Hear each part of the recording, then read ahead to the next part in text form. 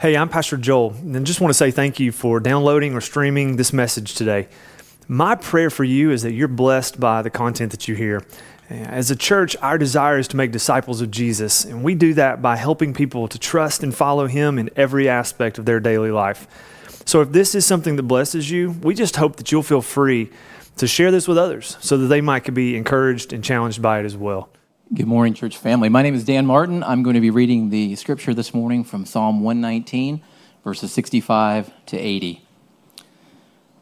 Do good to your servant according to your word, Lord.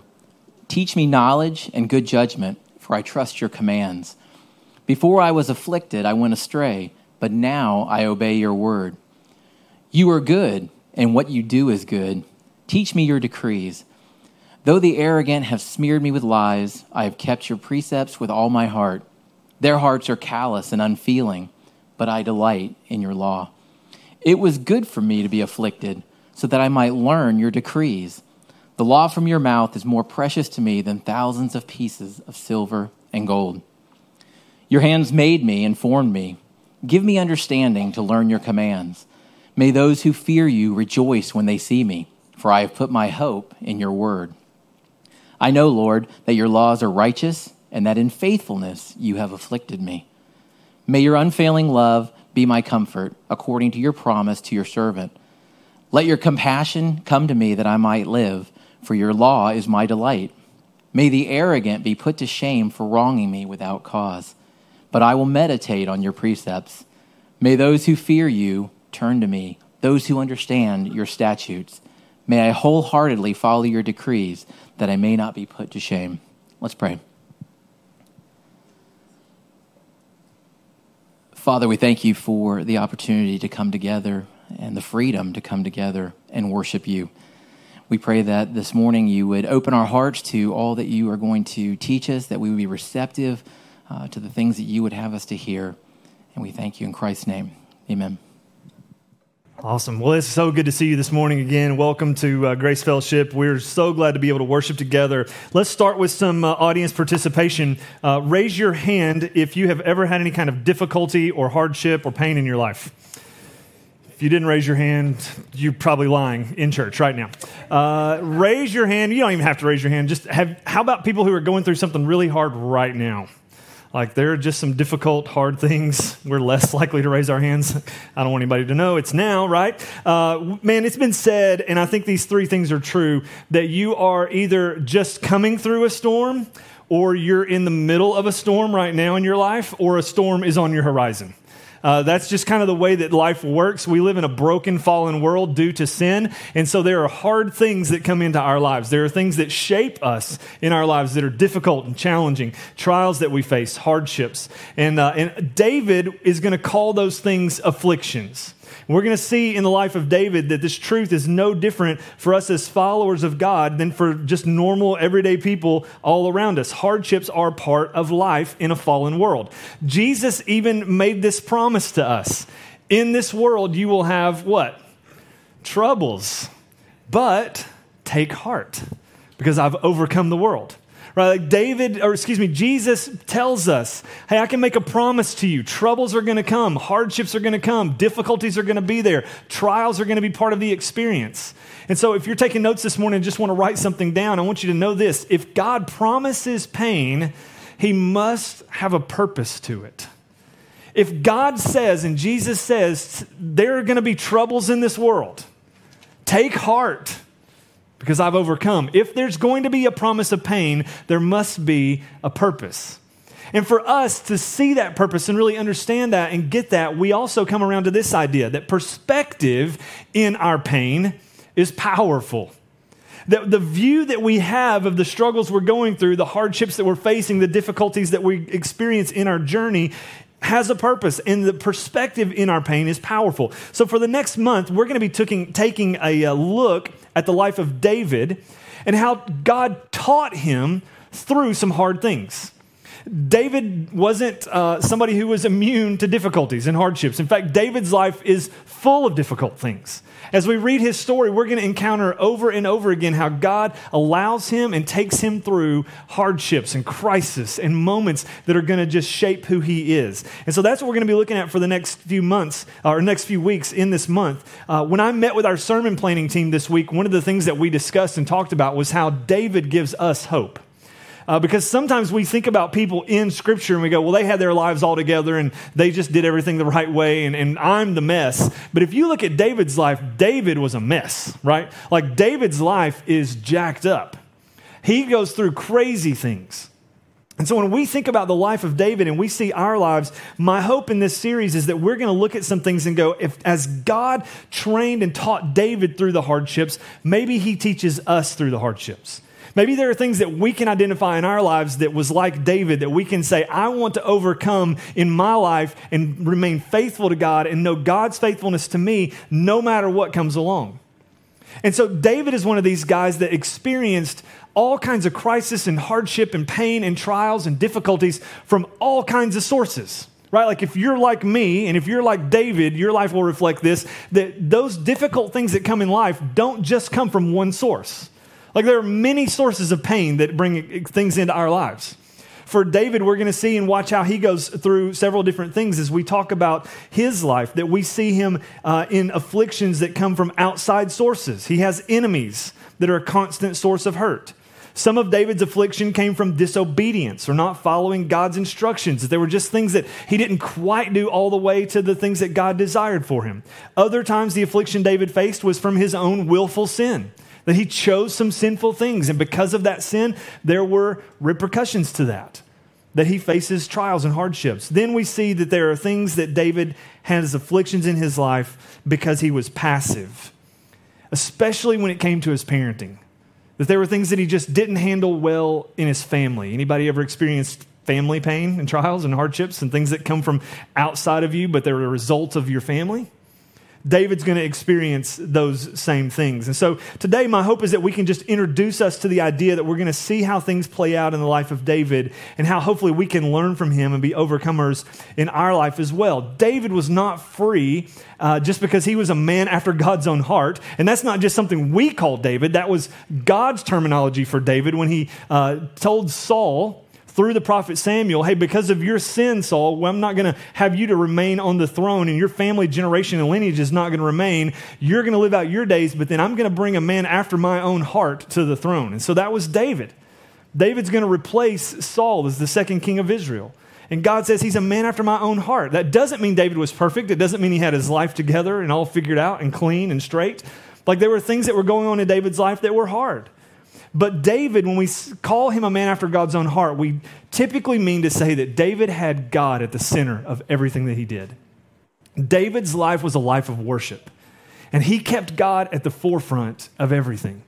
And when David sinned against God, he didn't just remain in his sin and fall deeper and deeper off the cliff. He would come back and he would repent and he would return to God.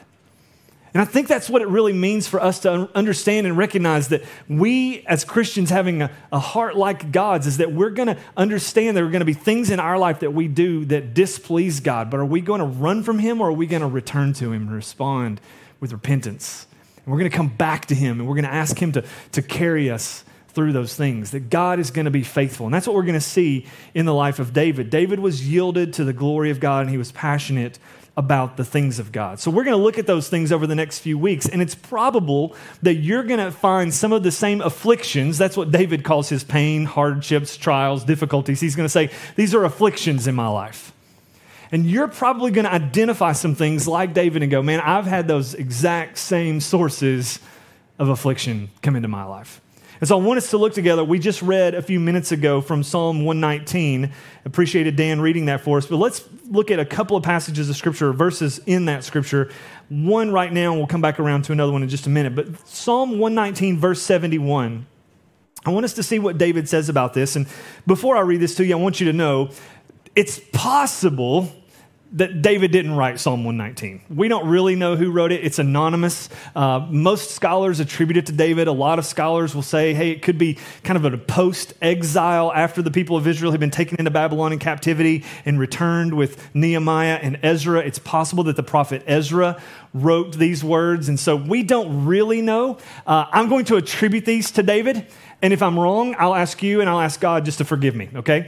So if this is not David, I kind of have this feeling one day I might get to heaven and meet King David and he's going to go, hey, you remember that sermon series you taught and said Psalm 119? Yeah, I didn't write that. I'll be like, sorry, man, I didn't know. But here's how I will present this. I can't say 100% for sure these are David's words, but we're going to approach them as if they are, since they're anonymous and David writes so many of the Psalms. We'll go in that direction. So here's what we find in Psalm 119:71. He says, it was good for me to be afflicted so that I might learn your decrees. Man, what in the world? Has anybody in this room ever gone, you know what? Affliction was just one of my favorite things that I've walked through in life. I just was good. And I'm excited about affliction. I love difficulty, hardships, trials, the difficult things of life. And yet David, his perspective on things, he goes, it was good for me to be afflicted. And I want us as a people who follow Christ to get to that same place where we can say, I don't love affliction. I don't love the things that I go through that are hard. I'm not enjoying this experience. But I can say with hope in my heart, it was good for me to be afflicted. It was good for me to be in that place where God afflicted me. And the perspective is powerful. When we go through these hard things, we can either deny the goodness of God because we feel he's abandoned us or he doesn't care about us, or we can delight in the goodness of God because we see him with us through it all. And so the perspective that David has is it was good for me to be afflicted. He actually says this, because in my affliction, I learned your decrees. And he goes, in my affliction, this is where I learned something. God had something he was teaching me through this. In fact, for a lot of us, sometimes our greatest teacher is our trials. The greatest instructor that you have in life in a lot of ways is the difficult, hard trials that you go through. The things that God allows you to walk through, that God takes you through. And so when we see David, we go, man, it is good for me to be afflicted. I learned to walk in your ways. Has anybody ever been to the School of Hard Knocks? Gone through some challenges? Been knocked down a few times, learned some lessons, got back up. One of my favorite people in Scripture is Joseph. Joseph in the back end of Genesis is a young guy, and Joseph is kind of like David. He has some things that he brings on himself with hardships. He has other things that come from his family, from outside. He's got some people who are kind of enemies of his, and there are just different ways that Joseph experiences problems in his life. But in all of it, he stays faithful to God. And so in the instance for Joseph and his family, his brothers hated him. He was arrogant and boastful about some dreams that he had about becoming the greatest in his family and that his whole family was going to bow down and worship him. So his brothers did what all of us would do. They sold him. They're like, let's just get rid of this guy. It's time to nudge him off. Let's send him to Egypt, right? And so they made some cash off of that transaction, and they send Joseph to Egypt. Joseph is purchased in Egypt by Potiphar, who's the captain of the Pharaoh's guard.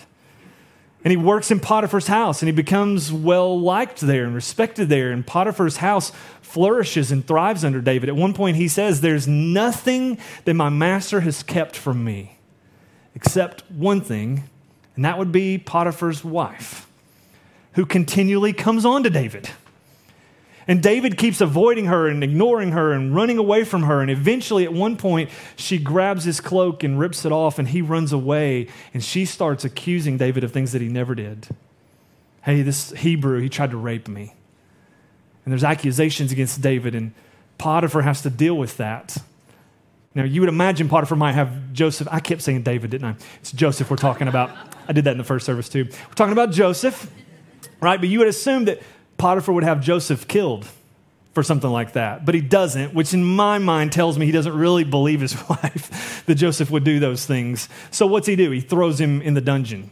But not just any dungeon, he throws him into the palace dungeon. And so he's now a political prisoner of the Pharaoh and the Pharaoh's captain of the guard. And so here's what we find when Joseph is in prison. I like to call this his season of prison university. Talking about the hard knocks of life, this is the place that God sends Joseph before he can have him ascend. If you know the story, Joseph becomes number 2 in command in all of the nation of Israel or of Egypt because he interprets the dreams of the Pharaoh. But before he does that, God sends him to a dungeon. He says, I've got some things I want you to learn. And in prison university where God sends him, he becomes in charge. And he's placed over the cupbearer who's in prison for doing some things wrong to the Pharaoh, and the chief baker who's in prison for doing some things that the Pharaoh didn't like. And I imagine that there are economists down there, and there's probably people who dealt with the infrastructure of Egypt down there. And there's all these people that Joseph is in charge of. And for several years, he lingers around in prison. And all of that time, he's learning from these other people how the infrastructure, the religion, the power brokers, the government of Egypt works. Until the moment that God elevates him to a place of authority and responsibility where he becomes number 2 in command of all of Egypt. But God had taken him to the prison to teach him. He took him through the hardships and the trials and the difficulties. And he does that same thing with us. He's going to take us to places that we may not want to be, but our greatest teacher is sometimes our trials. And I wonder how readily we learn from our hardships. Or maybe you're like me and you just like to complain and whine about the hard things that you go through. I mean, that's my attitude most of the time. Oh, God, why do I have to do this? I hate this. Why is this happening to me? Can't you do this to anybody else other than me? Like, that's just my kind of mentality a lot of times. But if we can learn to shift our perspective and say, God, in my afflictions, I'm grateful for them because through them I learned to follow your ways. That's my perspective. God, I'm grateful for what you've taken me through. In the New Testament book of Hebrews, the author writes about this exact same thing. Affliction is a teacher that God uses for his glory and for our good. So here's Hebrews chapter 12, starting in verse 5. It says, have you completely forgotten this word of encouragement that addresses you as a father addresses his son? So the first thing that he says is, hey, I want you to know what I'm about to write about. These are words of encouragement. This is not to discourage you. This is not to belittle you. This is not to knock you down. This is not to hurt you. These are words of encouragement that addresses you as a father addresses his son. He goes, I want you to have the perspective of who's speaking to you in this moment. This is your Father, the God of all creation, the God of heaven. He is a father to you, and he is addressing you as sons, as daughters. And I know that some of us have a hard time seeing God in that light as Father, because your earthly father, the example that you experienced with earthly fathers was not good. And that you've gone through difficulties and pains and hardships and trials because of dad or because of mom in your life. So to attribute God as being a good, kind, loving father is hard. But the author of Hebrews says, this is a word of encouragement addressing you as a father who loves his son and takes care of his son and wants what's best for his son. He's saying these things. And so then he quotes from Proverbs. He says, the book of Proverbs says, my son, do not make light of the Lord's discipline. That Hebrew word is his actions to correct. And do not lose heart when he rebukes you. That word is words, when he uses words and speaks words over you of correction, of rebuke. He says, because the Lord disciplines the one he loves, and he chastens everyone that he accepts as his son. So endure hardship as discipline. God is treating you as children. He goes, yeah, go through the hard things, endure hardship. God's trying to teach you something. He wants you to gain from this. There's a path that he's taking you on to shape you, to make you more like him. The part of this all that makes so much sense and that helps us to gain the perspective we need is that God is trying to shape us to be more like his son. It's called sanctification. That he's working out the things in our lives that shouldn't be there to take those things away and to replace them with Christ-likeness. Because that's the goal of all of this. For what children are not disciplined by their father? If you're not disciplined, and everyone undergoes discipline, then you're not legitimate, not true sons and daughters at all. Moreover, we've all had human fathers who disciplined us, and we respected them for it. How much more should we submit to the Father of spirits and live? They disciplined us for a little while as they thought best, but God disciplines us for our good in order that we may share in his holiness. So check this out again. What's the perspective we look at when it comes to the trials we come through, the difficulties we come through? This word hardships, this word discipline. We often think about the word discipline as being something like a rebuke, or he's chastising us, or he's punishing us. But discipline can also mean training or education, that he's teaching us. It's a lot like some of you that are going to go out and run the Crazy 8 that we talked about in the announcements time. Some of you are going to do that, right? You're going to go run the Crazy 8. And I had it in my mind this year that I was going, we were talking with our elders a couple of weeks ago at Andy's house during our elder meeting, and I went, I'm thinking about going out and running the Crazy 8 this year. I've never done it before. I think I should do that. I went, how long is that anyway? And somebody went, 5 miles. And I was like, nope, not this year. Probably not going to happen. Because I have not disciplined or trained my body to be able to run right now 5 miles, right? So if anybody wants to do that with me, I will gladly walk and occasionally jog if you want to. But I'm not going to be able to run the 5 mile distance because I haven't trained or disciplined my body to do that. And he says the same thing is going on here, that God is looking at ways to train us, to discipline us, to educate us, and occasionally to rebuke or correct us. That's a part of discipline. All right? And so then he goes on, and he says, no discipline seems pleasant at the time, but painful. Right? And if you've ever been disciplined by your parents, and I think about that term discipline, that's not fun at the time, no discipline is pleasant, as like when I was a kid and got spankings. I would do something wrong, and I would get a spanking. For those children in the room who don't know what spankings are, because that's passed from this generation, that's when your dad would bend you over and whoop your bottom, right? And then you would go on your way, and you would be a better child. But if you think about it, what did your parents always say to you right before the spanking? Son, this is going to what? It's going to hurt me more than it's going to hurt you. Then we were doing discipline wrong our entire lives. Should have been like, okay, Dad, well, the way I see to correct this issue is that you let me spank you, and then I'll deal with the heartbreak of the pain of me. It's going to hurt me a lot more than it's going to hurt you. That's how it should have been. I was never brave enough to say that to my dad, so I just took the beating and went on. But when we think about this, he says, hey, discipline is not pleasant at the time, but painful. Later on, however,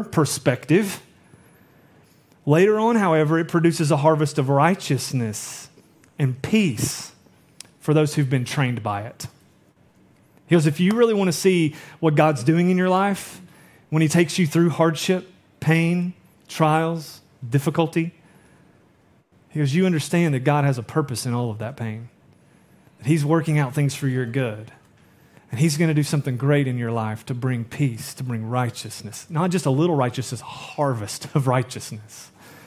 Because you're going to benefit from these hard things you're walking through. So keep moving forward. So we need to gain that perspective that our afflictions and the trials and hardships we go through in life have this purpose. God is teaching us to trust him. And I love what David does throughout his life. And what we see of David being a man after God's own heart is what? Every time something hard comes into David's life, where does he go? He runs to God. He calls him his fortress and his rock and his shelter and his shield and his defender. Like David learned through afflictions, it was good for me to be afflicted because through him I learned to follow your word, to obey your decrees. David learned to run to God when things got hard. And I wonder how often our lives would be better in the difficult things if we didn't get so to a point where we're like, well, I want to wrap myself in bubble wrap and try to keep all the hard things out. But if I want to go through these hard things, then I'm going to run to the throne of God when I do. And I'm going to get my face in front of his word, and I'm going to seek him in this, and I'm going to try to find what he's doing here so that I can gain from it. So let's go back to Psalm chapter 119, and we're going to see David make another statement that's pretty powerful. In verse 75, he says, I know, Lord, that your laws are righteous, and that in faithfulness you have afflicted me. May your unfailing love be comfort according to your promises to your servant. Let your compassion come to me that I may live, for your law is my delight. Right? So David, we're looking at this and going, talk about a perspective we need to learn. He says, in faithfulness you've afflicted me. God doesn't allow trials and hardships into our lives to harm us. He's showing us faithfulness.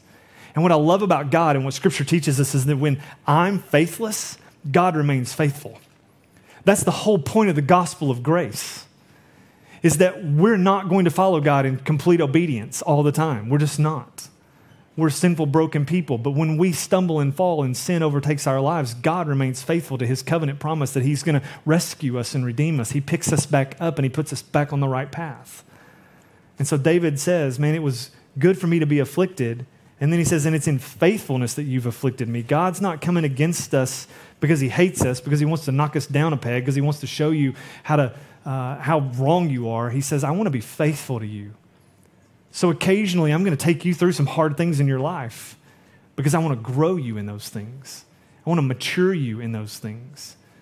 I want you to be sanctified in those things. So we need to have that perspective change. I think about, for me, how God sees things that I don't and how he has a perspective that I don't always have. And I go back to my high school days and I think about when I played basketball in high school.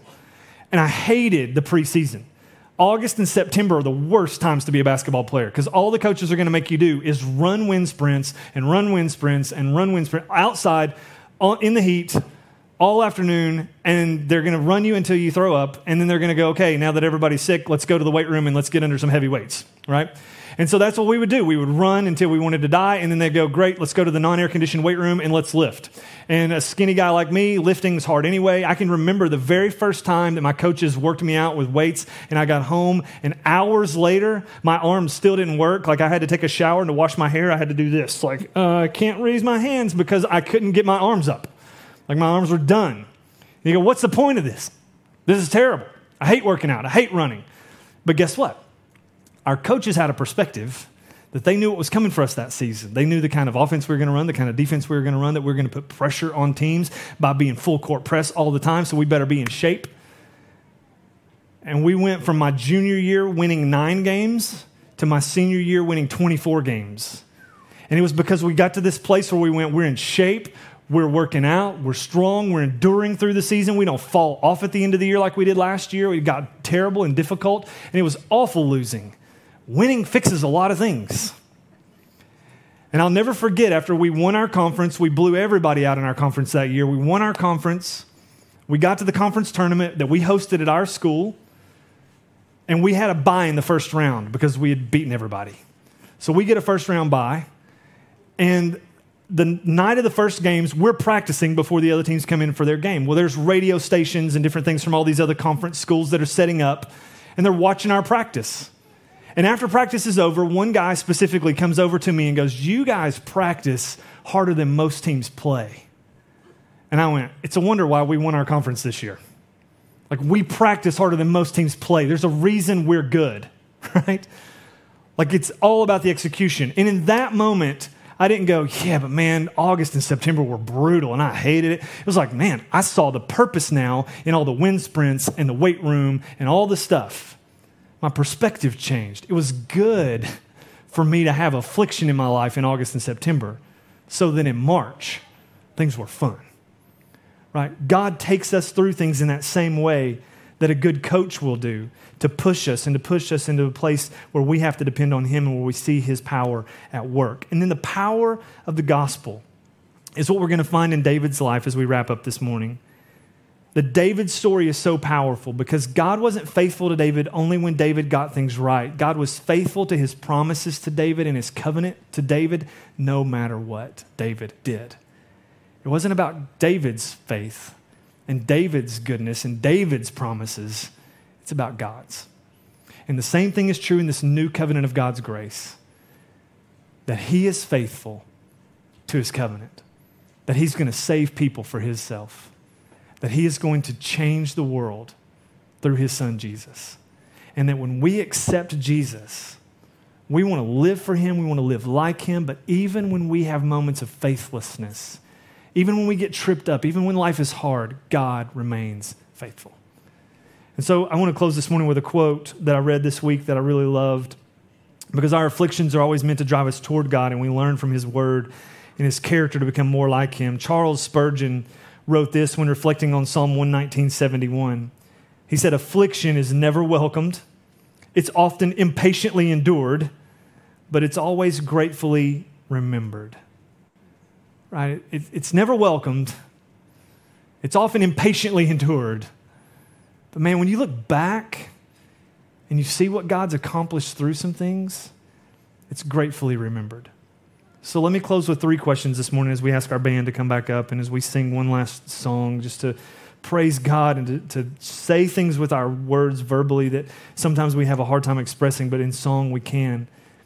3 questions to ask. Number 1, what's your perspective on affliction and hardship and trials?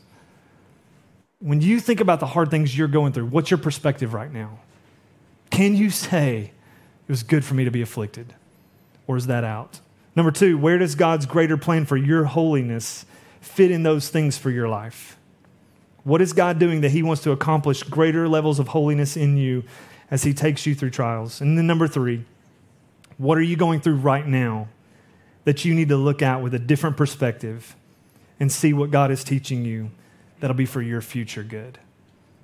That in the moment, we would say like Hebrews, it's not pleasant to go through discipline at the time, but later we reap a harvest of righteousness. So I want to challenge us to think about our perspective. And as we look at the life of David for the next 4 or 5 weeks, that we're just going to see the hard things he went through and what God did to deliver him and to help him overcome. Thanks so much for checking out our message today. We hope you were challenged and blessed by it. We want to invite you to come and worship with us in person if you live in the Tri-Cities area.